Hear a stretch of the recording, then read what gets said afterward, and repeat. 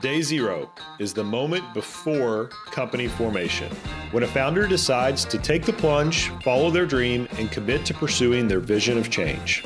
On day zero, you'll hear founders tell their story. From the initial idea, through reactions by critics and skeptics, setbacks and successes, we'll cover it all.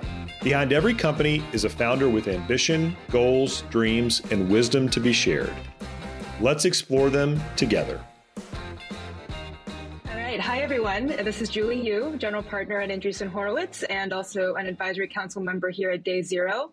And we have an awesome guest today, Don Trigg, who I've known for many, many years, almost 10 years, I guess, Don, or maybe more. And I'll let Don tell his story, but he is also a fellow Advisory Council member here as well. And we are thrilled to have him here, not only to talk about his path and sort of his professional career over time, but also, most notably, he is recently an author of a book called The New Healthcare Economy. And we're going to dive into some of the topics that he covers there and some of the key takeaways. So welcome, Don. Excited for this conversation. Yeah, I think we've probably known each other about a decade, which makes us both probably feel older than we like. But I was a longtime board member at a company called Kairos that Julie co-founded. And we both have a close mutual friend and financial sponsor in Brian Roberts at Venn, who was an investor in my early stage computer-assisted coding company and was early in the origin story for Kairos. Yes, absolutely. And actually, let's key off of that. So why don't you walk us through, Don, the multiple acts of your career? You've done a little bit of everything. So tell us that sort of what your path has been to this point. Sure. So I've been at the intersection of healthcare and IT for almost 20 years now, but I started in the public policy space. So I started in Washington, where I worked for 10 years, the last 4.5 years of which I was working for Governor and then President Bush. I knew two members of the Cerner board very, very well, Nancy Ann DeParo, who would go on to be a very important architect around the Affordable Care Act, and also Jack Danforth, who was a longtime senator, a member of the Senate Finance Committee, and also a mentor of mine. So they recruited me to come to Cerner. One of my mentors and our longtime CEO there, the late Neil Patterson, promised to put me onto the operating side of the business as fast as I could go. And I did that, culminating in 3 years in London during the national program for healthcare IT. I then left, did an early stage company in computer assisted coding, a lot of early exposure to NLP, which has become emergent and important as we've digitized the industry. And then I came back to Cerner and played a variety of roles, culminating in president of the company itself. And that's my truncated 3-minute version of my story. I'm curious, in retrospect, Don, since you've done 2 tours of duty at Cerner, what was the most intriguing role that you had there? Well, the chance to run a big piece of the global business was certainly super interesting. I'd say a lot of what played out in the UK ended up being highly formative for meaningful use and the strategies that were deployed here, both in terms of what to do and what not to do. So that was certainly an exciting role. And I would say that the chance to build out the strategic growth businesses outside the core EMR space, almost $1 billion in top line revenue across them, was certainly very exciting. And then the role as president, where you're trying to simultaneously drive the core business, but also think about adjacent market and new market opportunities. All 3 of those roles were big and formative experiences for me professionally, for sure. Yeah, we'll come back to some of your hot takes on the current state of the healthcare industry. And I remember every time I chatted with you, I learned like 17 new things just based on your purview that you had at the company. So thank you for sharing that. I always tell you, the intersection of healthcare and IT is a really fun place to wake up every morning. And I feel really fortunate to have been part of the industry the last 2 decades. Yeah, at a very, very cool and interesting perch. For this conversation, Don, I thought we could divide this into 2 parts. One is to talk about your new book, this book called The New Healthcare Economy. And then the second part will be, as I mentioned, talking about the current state of the healthcare industry and what you're seeing as a go-forward path for the system. So starting with the book, The New Healthcare Economy, I love the way that it's set up. There's sort of 4 major themes, which are framed as the 4 Ps: politics, policy, provider networks, and personalization. And each one of them could be a show in and of itself. But before we go into the topics, many people want to write a book and aspire to write a book, but maybe don't know how to get started. What was the actual origin story of the book, the idea of the book coming together? Was it something that you had always intended to do, or were you sort of dragged into it by one of your co-authors? Yeah, so look, I think of myself as an entrepreneur. I think of myself as an operator. I don't really think of myself as an author. and there's probably a joke embedded in there for folks who have read the book. But look, this was a collaborative dialogue. When I was president of Cerner, I was actively involved in an organization called Health Management Academy. It's a convening organization for top 100 health systems by NPR. And so the longtime founder and CEO of HMA was also a longtime board member at Cerner, and then the head of the research and policy arm of HMA at the time, who's now at Trillion. She, I would say, was really the animating force behind the idea to do the book and cajoled me certainly to get engaged around it. I think what Dr. Sanjala Jan, who I'm talking about, I think what she recognized were a couple of things. One, that as COVID played out and we started to think about the next set of big businesses, the next Cerners, if you will, a lot of them were going to play out outside the scope of their defined area of competitiveness today at the health economy level. I think secondly, she also realized that there wasn't a decision framework. You enumerated it, but there isn't a decision framework for how leaders could begin to think about how the different forces of change playing out at the health economy level need to be factored into operational decisions around their business. And then the final thing that I think we talked a lot about was the underappreciated role of Washington as it moved from not only top regulator, but I think more importantly, top payer, and what that would do to impact rates of change and forces of change playing out in the health economy. So those three things were sort of cocktail conversations that turned into what ultimately became the framework for the book. Awesome. And what I loved about the book was the juxtaposition of the actual editorial commentary from the three co-authors, but also a number of intermittent interviews that you had with various thought leaders around the space. Was that the intended design of the book from the get-go, or tell us a little bit about kind of the methodology for how you guys structured it? Yeah, for sure. So Georgetown University Press is the publisher around the book, and they were a great collaborator with us around it. And so they played some conversational role in design elements around it. I think if you think about forces of change that were playing out before COVID, the critical kind of realities that were playing out over the course of the pandemic, which are captured in a number of those interviews, and then sort of playing forward to after COVID as we inch out of the pandemic and what the health economy will look like. I think that was an iterative design that came out of discussions with Dr. Bisbee and Dr. John, but also with Georgetown. And I think there were some pieces of it that were important to the authors. I think we all agree that people in healthcare, kind of interestingly, for as smart and capable they are, they tend to be bad at history and the history of the space. So providing a primer for particularly new entrepreneurs and new students of the space about what had played out, because it is foundational, informative, was important. Dr. Bisbee conducts a lot of discussions with industry leaders. And so he was really the driving force behind that interview section and those discussions with a really, I think, pretty interesting cross-section of leaders. And then again, we were keen to kind of put this decision framework in place for folks to think about what was the incremental set of changes that are likely to play out over the course of the decade. Mm-hmm. Yeah, I love that framing of viewing this as a history primer for entrepreneurs who are building in this space, because so much is cyclical. Truly history does repeat itself, or at least rhyme in many instances. And maybe I'll use that to sort of pick one of the key topics of the book and kind of double click on it to get your take on what you think the implications of that concept are for a given area of our market, which is provider networks, which you and I it's one of our mutual favorite topics. Obviously, a lot of what Kyra's focused on and so much of your work at Cerner, amongst other things. But maybe just walk us through, you've done so much thinking on this, so maybe walk us through your thesis in general with regards to provider networks and their importance as a concept in our healthcare system, and what you think are some of the key lessons maybe to learn from historical sort of efforts to shape and build provider networks, and how that informs opportunities for innovation around provider networks today. Yeah, for sure. This is an area I'm super passionate about. It was one of the big catalysts and growth drivers for computer-assisted coding too, by the way, as we pushed into multi-specialty E&M. But look, this is a major force of change playing out.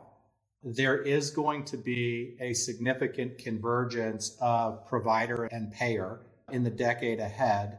It will lead to new alliances and JV activity. It will also introduce new competitive dynamics. And I think it is underappreciated in its disruptive potential.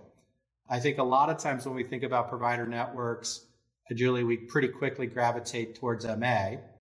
And certainly, what were the twin forces that moved government from largest regulator to also largest payer? Boomers aging into Medicare with a preference for Medicare Advantage, and I think the underappreciated and accelerated expansion over time, once it was litigated, of Medicaid. More people in Medicaid today than Medicare.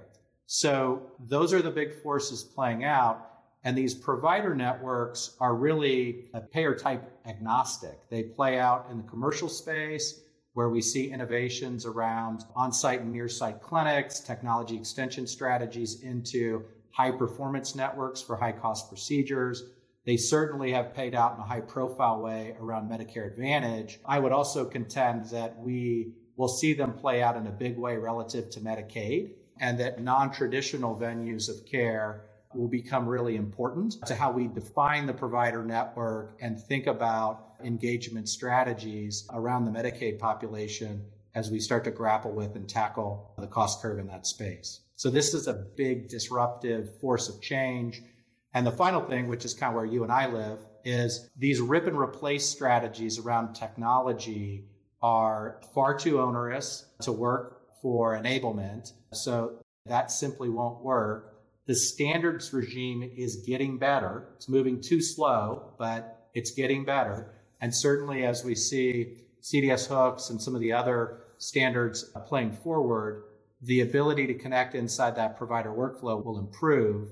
And so all of that is going to be catalytic for, I think, significant acceleration of activity in this space that will be really powerful and important. Yeah, I'm curious, Don, also your take on, so we wrote a piece recently about the unbundling of the payvider and how the incumbents have all started to vertically integrate, as you say, the state, and yet leaving a ton left to be desired around certain segments of the market with regards to whether it's solution offering, whether it's level of service, or just ease of technical integration.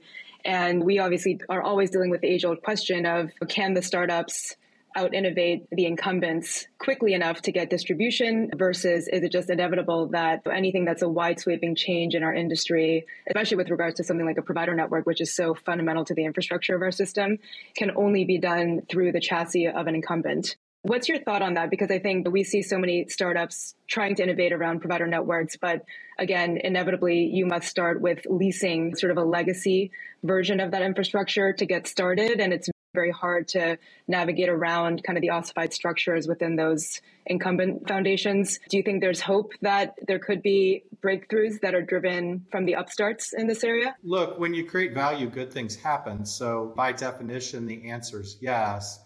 I think, one, anybody who can step into this space and do something meaningful and differentiated relative to the person, and I use person with intentionality, part of what makes technology and tech-enabled strategies hard in this space, Julie, as you and I have talked about a bunch, is sometimes I'm a patient, sometimes I'm a member inside an insurance framework, sometimes I'm a caregiver.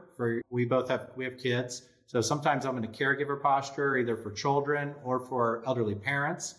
And sometimes the incentive structure around my benefits design is pushing me to act in a more overt and significant way as a consumer. So I have to be able to think through technology and tech-enabled services strategies that can flex against those persona types. If I can do that, I'm doing something significant and differentiator. That provider network has to be able to be both digital and physical in its orientation and approach. Again, I think a huge opportunity for early stage companies. But then the final thing that I get frustrated with at times when I talk to entrepreneurs is the sort of naivete around how things get paid for in healthcare and how pivotal and determining that is for business model. And so we can't have these sort of fanciful ideas that fee for service is going to go away tomorrow.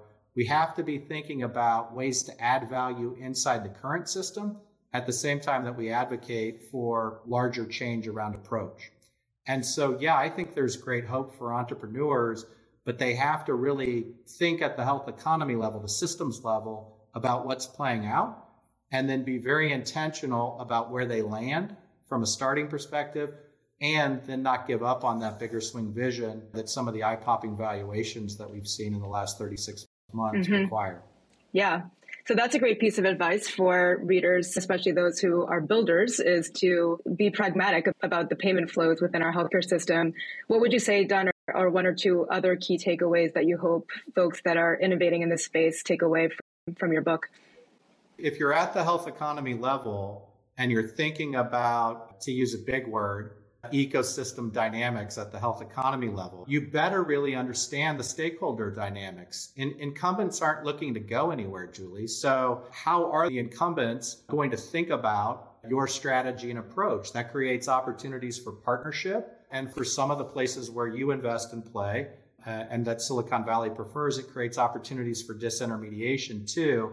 But you aren't going to go into an area like the employer space without having really thought through the role of the broker and how they are or aren't going to play a role in the diffusion of your technology into employer-based insurance. So that's why people want to go work with AH and with you, is that, hey, you've been through it and you kind of know what works and what doesn't. But the incumbents, I think, are more ripe to partnership than ever before. I think that brings its own set of complexities too for smaller and early stage companies who don't know how to partner. Absolutely. Absolutely. Awesome. And then a lot of times as we're doing, certainly as I'm writing a blog post, it's oftentimes the writing of the blog post that sort of inspires what the next blog post is going to be. I'm curious, now your book is out there and you guys covered a lot of comprehensive topics. Was there anything that you sort of discovered or learned or came across during the writing of that inspires what your next book might be about? I would do another book for sure. We sort of tiptoe into Lessons for Leaders, which is the subtitle for the book. But I'd love to, a little bit like you and I do when we're getting together, talk about some of the really tangible examples and the translational learning for leaders that come out of that in a more tangible way. So I think if I could go back and either add to the book or author a sequel, it would be all about, kind of as an operator, how I would pull out the right 10 examples to really surface what it looks like to look. A lot of my thinking on approach is an outcome of failure and not wanting to replicate mistakes. And so surfacing that in a tangible way for people would, I think, be super fun. I don't plan to do that anytime soon, but Ron Adner from Dartmouth did the foreword. He's a friend. We talk about it. That'd be the kind of thing if I were going to go up to teach a class. That's what I would go talk to students about for sure. I would love to speak in your class, Don, if you ever do that.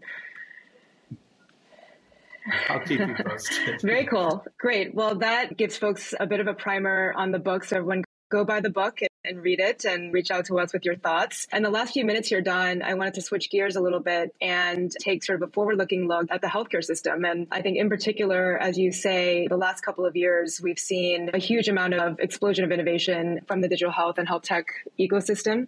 And yet here we sit in 2022 with the tide washing out and showing a lot of assets who don't appear to be wearing any swimming suits, as they say. So what's your take on where we are in the arc of that innovation wave? And what do you hope to see in the next generation of companies that do make it through, especially to the public markets, and are able to demonstrate that long-term durability and defensibility that we all hope to see? As an entrepreneur and an operator, I'm super impatient. I always want to go faster. I think it is important in the context of healthcare to think about and have reasonable expectations around diffusion rate of change. Healthcare in that sense does operate differently. I think you measure in decades in a lot of ways. And I think you have to be very smart in terms of how you think through capital and capital allocation decisions contextual for that. So if I'm going to go build a business around a better and more aggressive version of Macra and a wholesale shift to episodic bundles, that's going to play out incrementally, not radically in a single session of Congress. And so I've got to be smart in terms of how I build out those proof points, how I partner, and how I look to create scale examples of my capability set as an early stage company. So all that's a sort of belabored way of saying, hey, maybe people weren't realistic in terms of what they thought this was going to look like or how quickly it was going to play out. this is going to be a huge decade in healthcare. I fundamentally believe that it will see as much change play out as any time since the inception of Medicare and Medicaid back in the 60s. We have digitized the content of the industry, and it's going to have big second and third order impacts. But I think we have to be smart and realistic about what that looks like, because I think we will measure it in years, not quarters. 100%. I think it's always good to remind ourselves how recently the iPhone came out and how recently even the internet became a mainstream thing. And we're talking a couple of decades that led to the mass adoption of many of the things that we now consider everyday solutions, but we're only just at the beginning of that for our space, for sure. For sure. I think one of the things that's super interesting is not just you think about kind of forces of disruptive change. I think that Amazon is a super interesting use case as a force of disruptive change.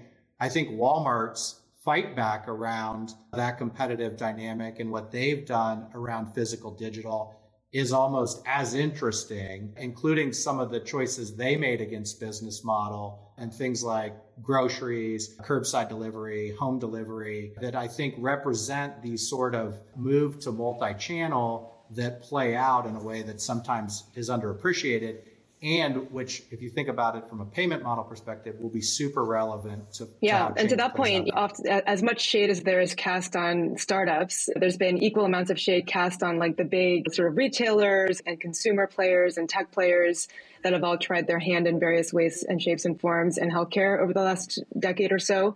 I think right now is a unique opportunity for folks who might have been underappreciated to emerge, given both the struggles of the incumbents, but also the fact that there will be some drawback on the startup side as well. Who would you say is a key underdog player that you think will emerge in the next, let's call it decade, as a primary winner that you think folks are undervaluing today?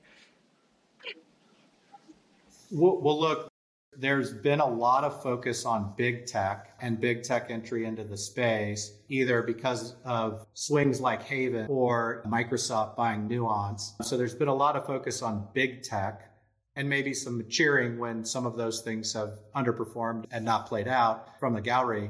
There's also been some focus, I think, to this discussion on what I call out-in players, someone like Walmart who's thinking about the vertical, thinking about how they can take their store footprint and fundamentally design it into the provider network on an MSA by MSA basis. And I think both of those things are super interesting. I think one of the stakeholders that gets underappreciated are the large healthcare big caps. That may seem a little self-evident given what a powerful force Optum has become on a multi-quarter, multi-year basis. But I think the thing that they show up with, in addition to capital, which big tech and the out-end players have too, is they show up with healthcare competency. And I think that's pretty pivotal because it's very hard for me coming from outside of healthcare with a very good core business potentially to understand the complexities of healthcare, work through all the internal stakeholder dynamics, including my board, and take a big disruptive swing in the space. And so I don't know that it's an underdog story, but I think on a 10-year basis, I think those big cap healthcare players like the United Optums and even some of the other payers who have thought about, I'll call them Plan B strategies as the consolidation efforts ran into some headwinds. So retail and digital health space, super interesting. What CVS is doing, what the Walgreens and the Rite Aids are doing as they think about that network footprint and how to make it relevant. Mm-hmm. So I think that's been an underappreciated dynamic.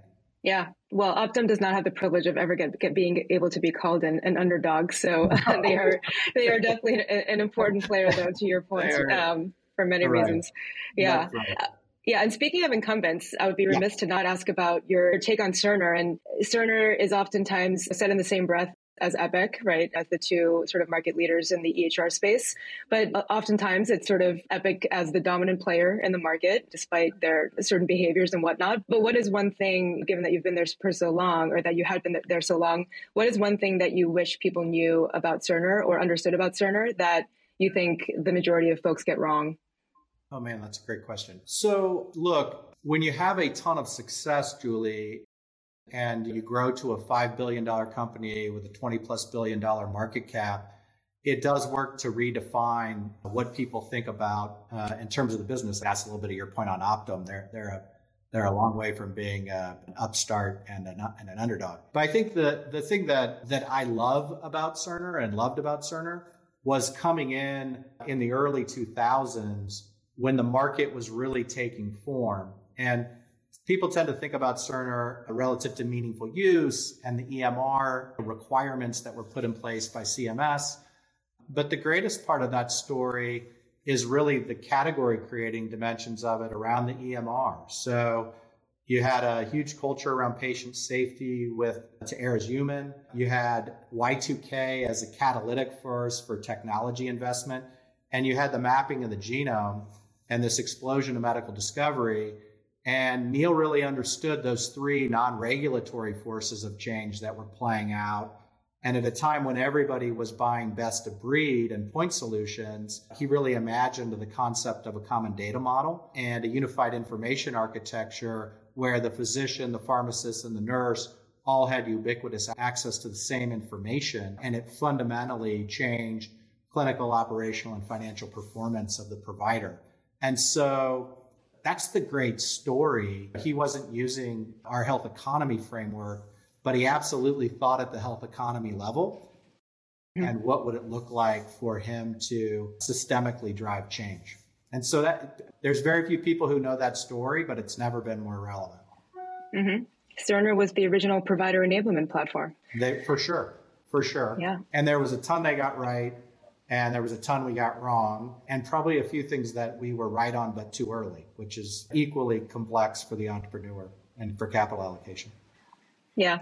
Awesome. I will end on with a question on a personal level, but I know you're thinking about your next act as well. What are some of the themes that you're exploring as part of your next steps, and what excites you these days? I still think there's going to be a big and active role for the provider. And I think these strategies around real-time hospital become super relevant for how we manage workforce, capacity, hospital operations, and start to really think about ML and AI to drive the next phase of automation and cost savings impact. I am absolutely focused on provider network and the provider network space. I did a lot specific to Medicare Advantage, but I also like the commercial space. I think it's been under-focused on and underappreciated. And then look, there's a bunch of billion-dollar businesses that are going to be created around secondary data use and what it looks like to begin to tackle the friction between provider and payer, think about more active candidate trial identification and participation in the pharma space. And I'm super excited about some of the capital strategies being put to work there. But provider network and how to reimagine that space, that's my passion area. I think technology and tech-enabled services strategies in that space are very ripe and relevant. And I'm excited to spend more time there. Many of my favorite themes as well. So when you find good stuff, send it my way. I will do it. Awesome. Thank you so much, Don, for spending time with us. Julie, thank you. I think everybody knows one of your biggest fans, and Kairos was important in terms of shaping provider network and provider network strategies. And I think this current act at AH is really exciting. You've invested in some really neat portfolio companies, and I'm super excited to see how it plays out. Yes, and I will have patience for decades to see them all play out.